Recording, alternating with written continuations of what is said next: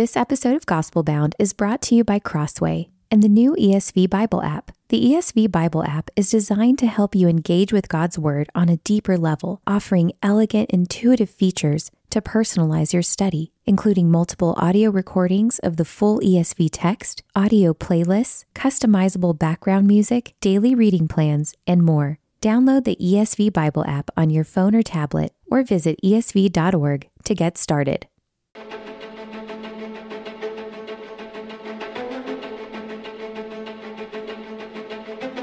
This is Gospel Bound, a podcast from the Gospel Coalition for those searching for resolute hope in an anxious age.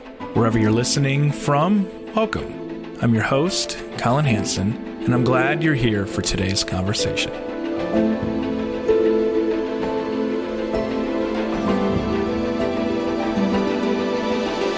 What ails your church? Hopefully the answer doesn't come too quickly to you. Hopefully your church is the picture of health, where everyone's growing in love of God and love of neighbor. Or maybe your church has a discipleship disease. If so, then JT English can help with his new book, Deep Discipleship: How the Church Can Make Whole Disciples of Jesus, published by B&H. English serves as the lead pastor of Storyline Fellowship in Denver, Colorado. Previously, JT served as a pastor at the Village Church in Flower Mound, Texas, where he founded and directed the Village Church Institute, which is committed to theological education in the local church. JT sees churches worried about being irrelevant, worried they're asking too much of busy people. Many Christians seem to think that the church has gotten too deep. Well, JT couldn't disagree more. As you might guess from his book title, he says most churches aren't nearly deep enough. He writes this: people are leaving not because we have given them too much, but because we have given them far too little. They are leaving the church because we have not given them any reason to stay. We are treating the symptoms of the wrong disease. This deep discipleship is about giving people more Bible, not less, more theology, not less, more spiritual disciplines, not less, more gospel, not less, more Christ, not less. Now, the good news is that deep discipleship does not require massive resources, a large congregation, or an enormous ministry staff. It starts with not apologizing when we ask Christians to make commitments. So JT joins me now on Gospel Bound to discuss Sunday school and small groups, travel baseball, active learning, and commissioning culture. JT, thank you for joining me on Gospel Bound. Man, I am so glad to join you, Colin. Thanks for having me. It's an honor. JT, what's your evidence for diagnosing the church with a discipleship disease? Man, that's a good question. What's funny is I wrote this book 2 years ago. Of course, I think the evidence has been piling up over the last 2 years, which is a whole different conversation. I would have had a lot more data. But the reality is I became a Christian, I want to say later in my life. I'm only 36 now, but I came to faith in college.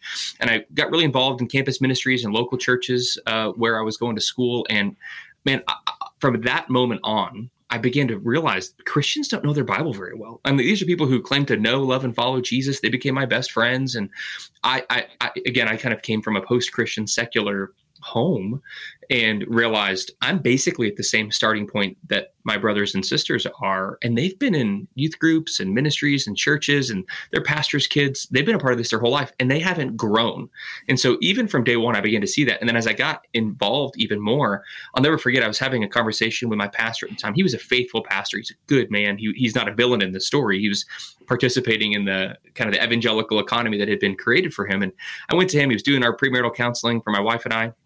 And I was so far removed from kind of the Christian subculture bubble.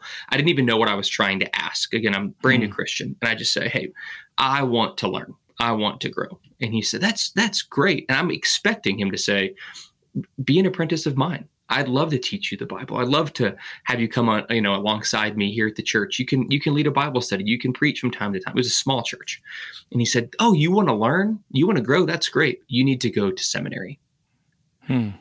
And it was at that moment that I realized something is broken here. I have to leave the church in order to lead in the church. That's not the way that Jesus set up his church. We should be able to grow as disciples of his in his body, in his family of brothers and sisters. And don't hear me the wrong way. I loved my time in seminary. Seminaries I would leave classes and think to myself, why are we not giving this meat to people in the local church? I then would go to church on Sundays and just hear Christianity light, a diluted version a diluted version of what I was learning in school. And I'm not saying Greek and Hebrew. I'm just saying the Gospel of John or Romans or the Gospel of Grace, the doctrines of grace. And so I would leave my seminary classes thinking to myself, how do we get this into the life of the local church? And that really became kind of the birth pains, so to speak, of the Village Church Institute. Explain this distinctive Christianity. So maybe somebody who's listening might be in a church like you're describing there from before, and they really don't know the difference. They don't really know the benefit, and they don't even realize that the spirituality that they've inherited is shallow and generic. So give them a taste for something better. I mean, the reality is we have the richest tradition in the history of the world handed down to us from the prophets, from the law, ultimately from Jesus and his apostles, that is ultimately the solution to our broken world. But often we're just playing pop culture Christianity. And that's really what I inherited. I've inherited as I came into this evangelical subculture, a cultural Christianity that is far removed from what Jesus hands down to us in the scriptures, but then even what we've received from the brothers and sisters in the church who've gone before us. Some of my favorite classes in school were things like church history and thinking about how the reformers or the early church fathers and mothers taught distinctively Christian truth. So just to give an example, like the doctrine of Christ gives life. I can't think of the last time when I was kind of going through these conversations through school that I heard the doctrine of Christ clearly preached and taught from a pulpit or from a home group or from a small group. And so what I believe happened, I don't really have specific data for this, but the reality is so many churches were experiencing unbelievable growth in the 90s, the 2000s, whether you're thinking about the church growth movement, even the young restless reformed movement. I think of the Village Church. And here you have young men and women trying to lead a church, and they adopted a philosophy of ministry that had a fatal flaw. It said that community and discipleship are synonymous. Community and discipleship are not synonymous. I do want to be clear, community is necessary for discipleship, but just to be in a Christian subculture does not mean you are following the way of Jesus. And so what we want to do in these communities is give people distinctively Christian thoughts, ideas, and way of living. And I think that's what I was trying to do in Deep Discipleship, show churches how they can do that. Yeah, tell me a little bit more about the goal. I mean, there's a lot of potential answers here. You can say this is deep discipleship. We do this because it's ultimately about worship of Christ. Or we could say we do this because the other kinds of Christianity get wiped out in an increasingly post-Christian hostile environment that we see across the West. Right. What is the goal of deep discipleship? Man, so when I first started writing this book, I was actually on a brief sabbatical at Lake Tahoe, and I talk about this in the book a little bit. Lake Tahoe is one of the deepest natural bodies of water that we have, and I just remember I was in a hotel, kind of overlooking. I was like, man, this is incredible. I did some research on it because I was procrastinating writing the book, and one of the articles said nobody's been to the bottom of this thing. Like it's so deep that it has the depths of it have not been explored. And then you start thinking about how much deeper waters are there in the world, and you think about oceans and seas.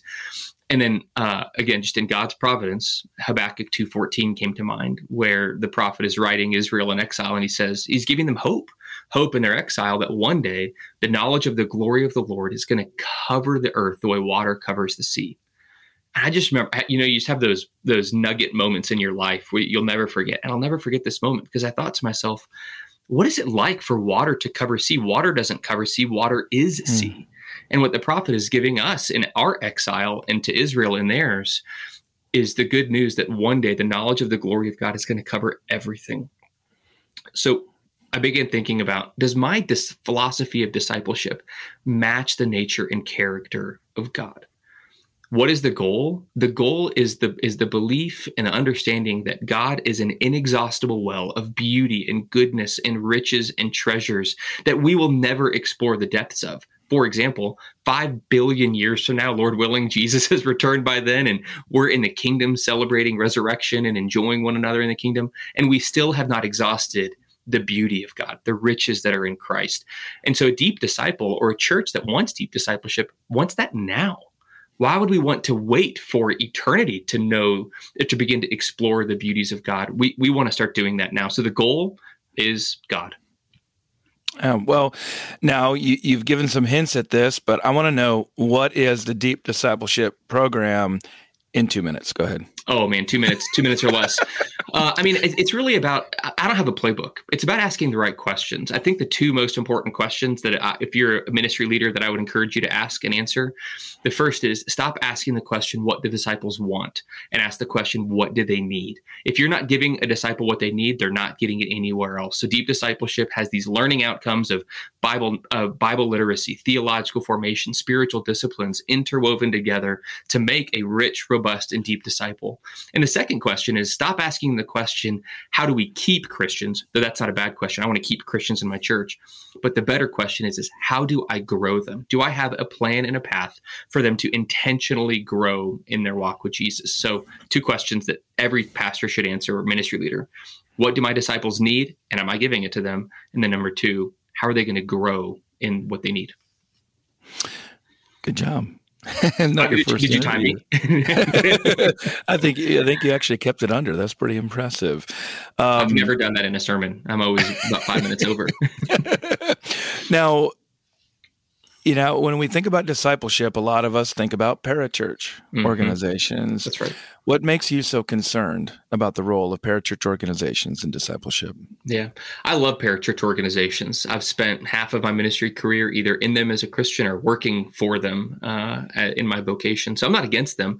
But the reason parachurch organizations exist for the most part is because the church has failed of her primary task of making disciples. For example, I love Bible Study Fellowship and the mission of Bible Study Fellowship, but I would far prefer 500 of the women who call Storyline home in my church learning the Bible together. The reason BSF exists is because the church was failing. The reason seminaries exist is, again, because churches were largely failing. And again, that's not to say those things shouldn't exist. I work for those organizations, so enjoy them, support them, and want their missions to continue, but not at the it's time for the church to take her rightful mantle back in making disciples and using parachurch organizations not as the primary, like the main course of discipleship, but as the accessory, as the appetizer, as the thing that you might go to learn Greek and Hebrew if your church can't do it. But if your church isn't teaching you the Bible and you've got to go to seminary to do that, we have a major problem in evangelicalism. Do you have a long-term vision for how Storyline might be able to do some of its own seminary level training? Like if somebody comes to faith in your church, grows through these programs and discipleship, could even continue into formal or semi-formal ministry training, all within your same church? How deep Absolutely. Does this get? Yeah, I think every pastor or ministry leader needs to be thinking to themselves or answering this question for themselves. Can I create a pastor out of a non-Christian, all in the life of the local church? We used to call it pagan to pastor at the Village. And that was our vision. There was a Starbucks in the parking lot at the Village, and I would regularly talk with Matt. I hope Matt gets to pastor there for another 20 years. But I said, I hope the next pastor of this church is a non-Christian over at Starbucks. We have an evangelistic culture where they're going to hear the gospel, respond to it, start attending church faithfully, find this to be their family, and then have environments here that are going to grow them into being the next pastor of this church. I don't want to find the next pastor of Storyline at Southern Seminary. I want to find them here in Arvada, Colorado. And that's not to say that it won't come from Southern. I love Southern. I love Dallas. I mean, again, this is not an either or. It could be a both and. But if I'm not being faithful to think about how am I raising the next pastor or ministry leader executive team up here, then I'm failing in my task. So we've started to do that. So what I want to give people, Colin, is a sense of like, this can actually happen. So I came to Storyline in the middle of a pandemic. I came here week 1 of my pastorate at Storyline was Easter of 2020. So like it was a mess. 15 sermons into the abyss is what it felt like. Nobody in the room. I'm talking to. I've not met a single member from Storyline. I'm preaching, and I'm thinking to myself, how are we going to build this culture of discipleship here? And then at the Village, we were wondering the same thing. I start the training program, and we're praying for 15 people to do it, and 459 people sign up for the first year. So what I want, maybe the most important thing that anybody who's in ministry leadership could hear me say right now is that you have to start raising the bar for people. They want you to. Don't apologize for it. So we did that here. We started the Storyline Institute, and Storyline is far smaller than the Village. We have about 800 adults who attend regularly, about 1,000 people, including kids, give or take, which is about a quarter the size of the Village. I was wondering, maybe we are going to have 10 or 15 people. We have 600 people involved in deep discipleship environments this year. 100 of them are involved in a year-long Storyline Institute, learning biblical theology, systematic theology, spiritual formation. And it's not just young ministry leaders who want to go into ministry. There's a woman who's 88 years old who is reading Herman Bavinck, John Calvin, Jonathan Edwards, Craig Bartholomew, Michael Going. She's doing doctrinal statements. And she, every week, Colin, this is not a joke, she comes up to me with tears in her eyes. And she says, why has nobody told me this before? I've been in church my whole life. Why has nobody told me this before? Wow. That's great. That's really encouraging. People are getting a sense here for why I love this book and why I found it so refreshing. Now I got a couple questions here that are designed to be deliberately provocative. So I appreciate you playing along here. All right. Question everybody's been waiting for: Sunday school or small groups? Yes. Okay. Explain. That's not fun. You're supposed to trash one of them, JT. Come on, help me out. Yeah. The reality is we need both. These two elements in the life of the local church are not competitive. They should be complementary. In different seasons of life, home groups, small groups, missional communities, whatever you call them, are entirely appropriate. They're not appropriate for my family right now with 2 young kiddos. It's really, really hard to do actual discipleship when we've got 48 kids running around our house, and I'm just trying to avoid insurance claims from a kid jumping off the roof or something like that. I need childcare. And my wife needs childcare. And so pastors, again, I would encourage you to be thinking about this specifically. The people who most often are neglected in a simple church, small group only environment are women. Your women are not being discipled the way that they need to be. They're the ones who are taking on the burden that you're giving them of childcare or hospitality and hosting. Again, we're talking in normalized terms here. The best thing you can do is offer them a structured and predictable environment with childcare afforded. So that's what we do here at Storyline. But that doesn't mean that home groups aren't important. So see these two.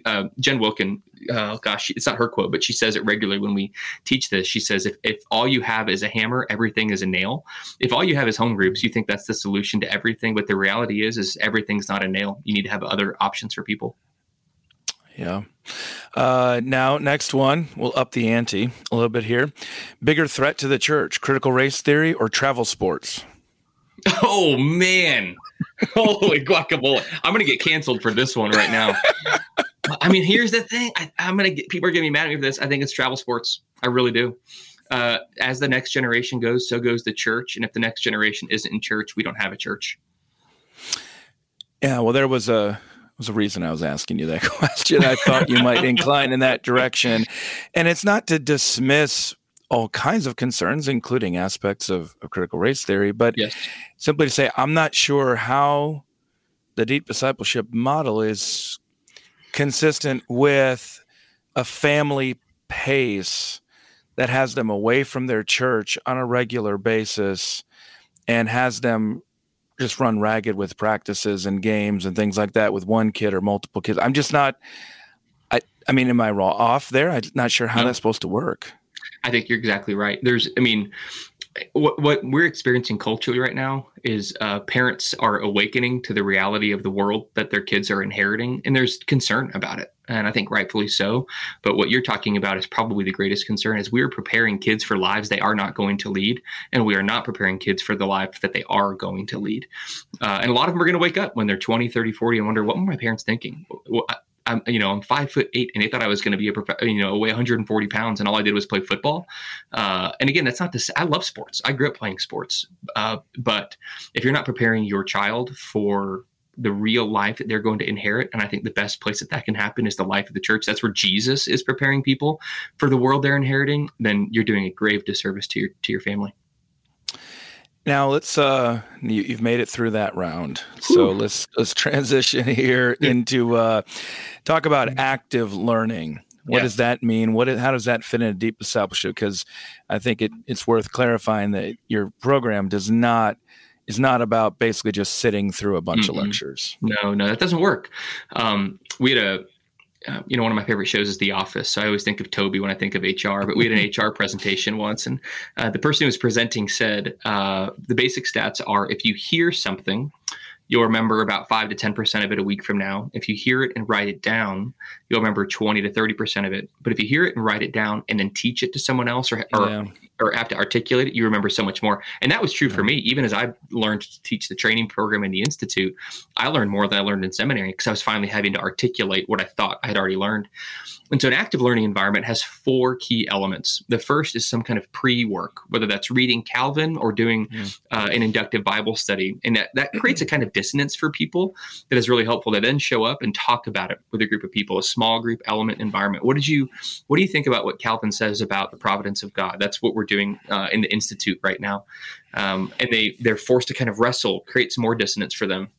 Then we have a large group teaching session where they're able to relieve some of that tension through a teacher who's thought about these issues. And then finally, we always ask them, who are you going to teach this to? Are you teaching this to your 4th grader, your 6th grader, your husband, your spouse, your grandma, your neighbor, missionally, whatever it might be? And we never want people just to be consumers of information, but ultimately vessels of transformation to other people. And honestly, Colin, this is something I'm struggling with right now as a new pastor, is the primary learning environment in the life of the church. The sermon, which I have a very, very high view of God's word going forward, is technically a passive learning environment. So I'm trying to think through what are ways that I can prepare God's people to perhaps read the text beforehand, maybe talk about it in their groups beforehand, so that when they come, and we're in Romans chapter 3:21 this week, they can be prepared to interact with it in a way where it's not, wait, what is this about? And what are we learning? And so I want all of the environments in my church to be active participants, because God doesn't call us to simply be an audience, but to participate.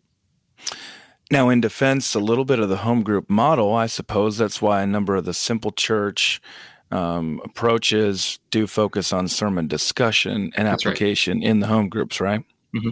And that's what we do here at Storyline. We have a curriculum that we send out, but the challenge with that, I don't want to push on this too hard, but just we're biblically illiterate.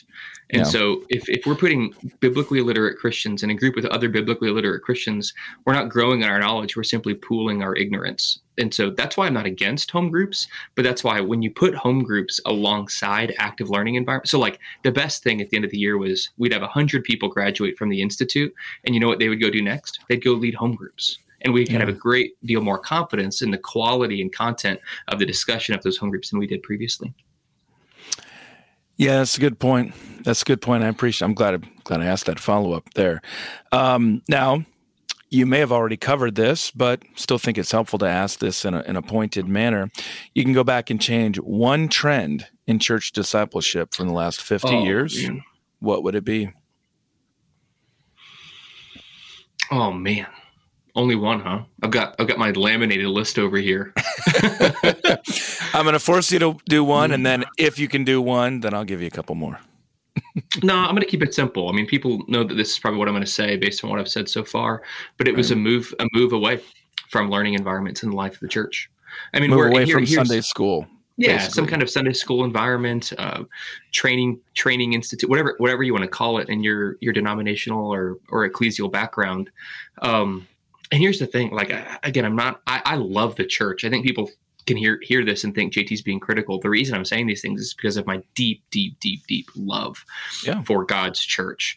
But I just think, like, when you look about what we've experienced the last, let's just say 5 years in broad evangelicalism, we are reaping what we've sowed over the last 30 years of discipleship trends. Yeah.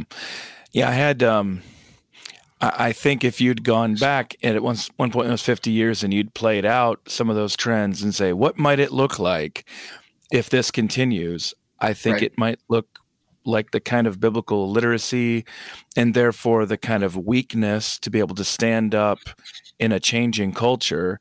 And at the same time, the willingness to get blown with all kinds of different trends that promise quick solutions to that problem.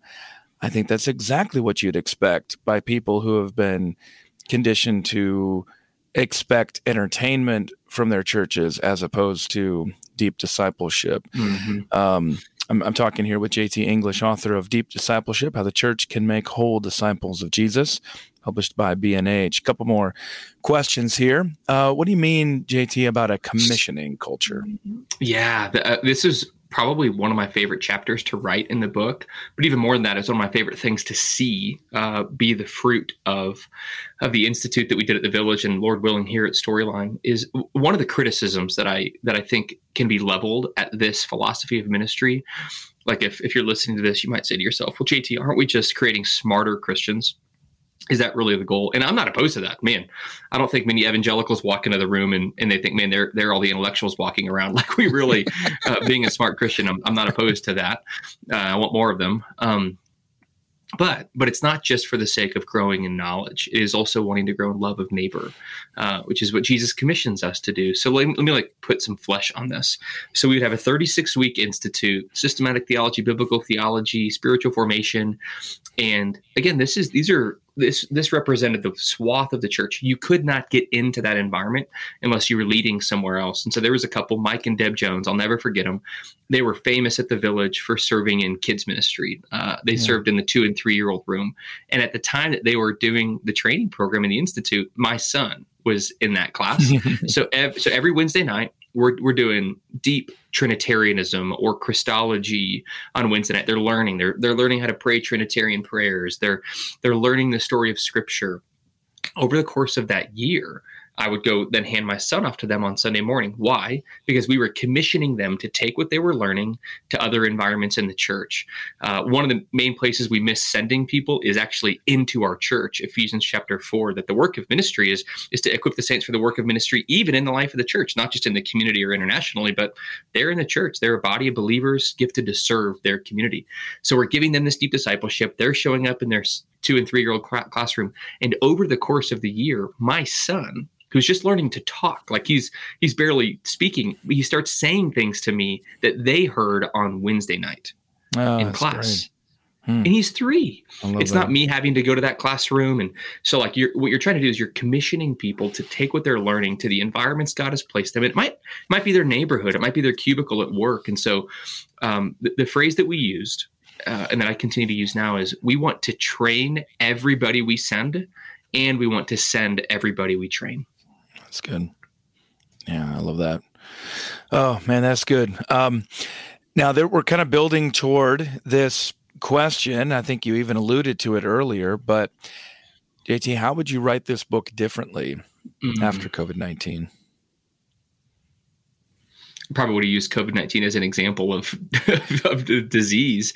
Yeah, tell me what you mean about that. Yeah, I don't know, Colin. I've given this some thought. I don't know that I've come to like a real firm conclusion of how I'd written it differently. But honestly, I felt like I wrote the book with a sense of urgency. I would be more urgent now. I thought I was raising like the alarm bell and kind of raising the red flag of, hey guys, we've got a problem. I would have been far more urgent in the disease. I think I was a little, in hindsight, gentle in how I was talking about it. I'm really concerned about the trends that we're seeing in evangelicalism. And so I think I would have maybe just hit the bell harder. Which trends? Which trends are you talking about? Bible illiteracy, formation. We can no longer, I'm not sure if I'm going to say this the right way, be charitable in how you hear this. Again, I'm overstating some things, but I think churches used to rely on the fact that culture was not an anti-discipleship culture. And by that, I mean like forming us in different ways. We kind of could assume it's neutral, we can form them. And the reality we're facing now is our people are being discipled in ways that are antithetical to the gospel, antithetical to the nature and character of God. And so we have to, in some sense, be doing deformation for them and reformation to them. And that wasn't something I saw as clearly 2 years ago. That, man, over the last 2 years, it's just evident that our people are being discipled in ways that it's hard to undo. And not from just one direction or from one perspective. That's the problem, is that it's all encompassing. Everywhere. There are so many different ways that they can go wrong. Yeah, that's right. So yeah, if your church does not take responsibility for that discipleship call, then you're going to reap the whirlwind. That's right. I mean, even to put it simply, I mean, let's say in a simple church model, you've got think about your most committed people. You've got somebody who's coming 4, maybe 3 times a month to Sunday services for 90 minutes or so. Maybe they're showing up for 2 hours to a group on Wednesday night. Maybe they're serving somewhere. There's not a lot of people who are more committed than that. Like that for a simple church model is representative of like, those are your leaders. Those are the people you're seeing them almost every week, and they're engaged and involved. You're talking about 6 hours a week, maybe. they're watching 6 hours of their favorite cable news channel or listening to a podcast, political podcast, or they're watching Netflix for 14 hours a day. Like what we're up against is enormous of how our culture is discipling people. So that's why we've got to raise the bar. Yeah, it's a great way to sum it up. Now I'm going to jump here, JT. Final three. How do you find calm in the storm? I was at a conference last week and just there was a good word from a pastor. The best thing that you can give to your people is you being with Jesus. And so I'm just trying to find, and it was really hard during the pandemic. I mean, we were all just running ragged, just trying to make the next decision fatigue, anxiety, adrenaline, challenges. And so I'm just trying to get into a rhythm of being with Jesus, abiding. He is absolutely right when he says, you can do nothing apart from me. Stay in me, remain here. Yeah, abide in me. Where do you find good news today, JT? Your podcast. All right. Hey, that's the first time anybody's answered that. Yeah. No, I think I find good news with my kids. My kids are 6 and 4 right now. There is nothing that I like more than walking into the door after a long day at work and elder meetings and staff meetings and just hearing Daddy. Come here. Yeah. Like, and it's my little girl in her little princess dress running up to me. Like, there's so much beauty in this world. We just have to stop and see it. Yeah. I love that answer. My kids are 6 and 3 and newborn. So that's fun for me as well. JT, what's the last great book you've read? I actually read this one twice. I just read The Coddling of the American Mind by Greg McKeinoff and Jonathan Haidt. It's an older book. It's not new. I read it 2 or 3 years ago, and I revisited it for some stuff I'm doing in sermon. It's a really good book. If we're thinking about politics, both for left and right and cancel culture and free speech issues. And ultimately, their thesis is we used to have a culture that said, sticks and stones may break my bones, but words will never hurt me. And the words are actually going to make me stronger. And we've adopted a different mentality of safetyism and words actually doing violence. And the reality is no, like we want to engage with ideas because they make our ideas stronger. Yeah. Well, extra credit, JT, for checking off. Friend of the program and big fan. I'm a big fan of Jonathan Haidt. So he's great. He really is. Thanks wonderful. for checking that off. He's done a couple appearances on here. So, all right, we've been talking with JT English. Check out his new book, Deep Discipleship: How the Church Can Make Whole Disciples of Jesus. I call it a new book, and it is still new, but 2020 title, 2020. Right? Yeah, that's right. So I don't always go back and do ones that are not exactly new releases, but I trust as people have listened here, they understand how consistent this is with the message that we continue to promote through this podcast of just the urgent need and the opportunity before us to be able to raise up disciples who will flourish in Christ, even in a changing world. There's a lot of hope there. So JT, you've helped church leaders, I think, here to be able to actually have a sense of a program, a mentality that they can actually implement in their churches. And I really appreciate that. Thank you, brother. It's been an honor to chat about it a little bit. And that's our hope. Our hope is that what if in 10 years, the church was known for building deep disciples of Jesus? I think if you're a ministry leader listening to this, it's possible. And through the Holy Spirit, through the preaching of God's word, keeping your eyes on Jesus and abiding in him, it's real. It can happen. Amen. Thanks, JT. You bet.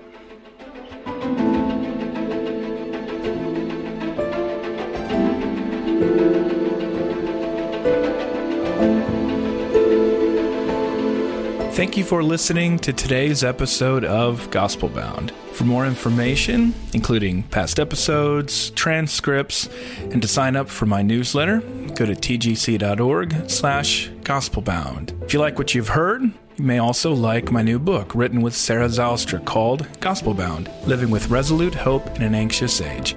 You can find it wherever books are sold.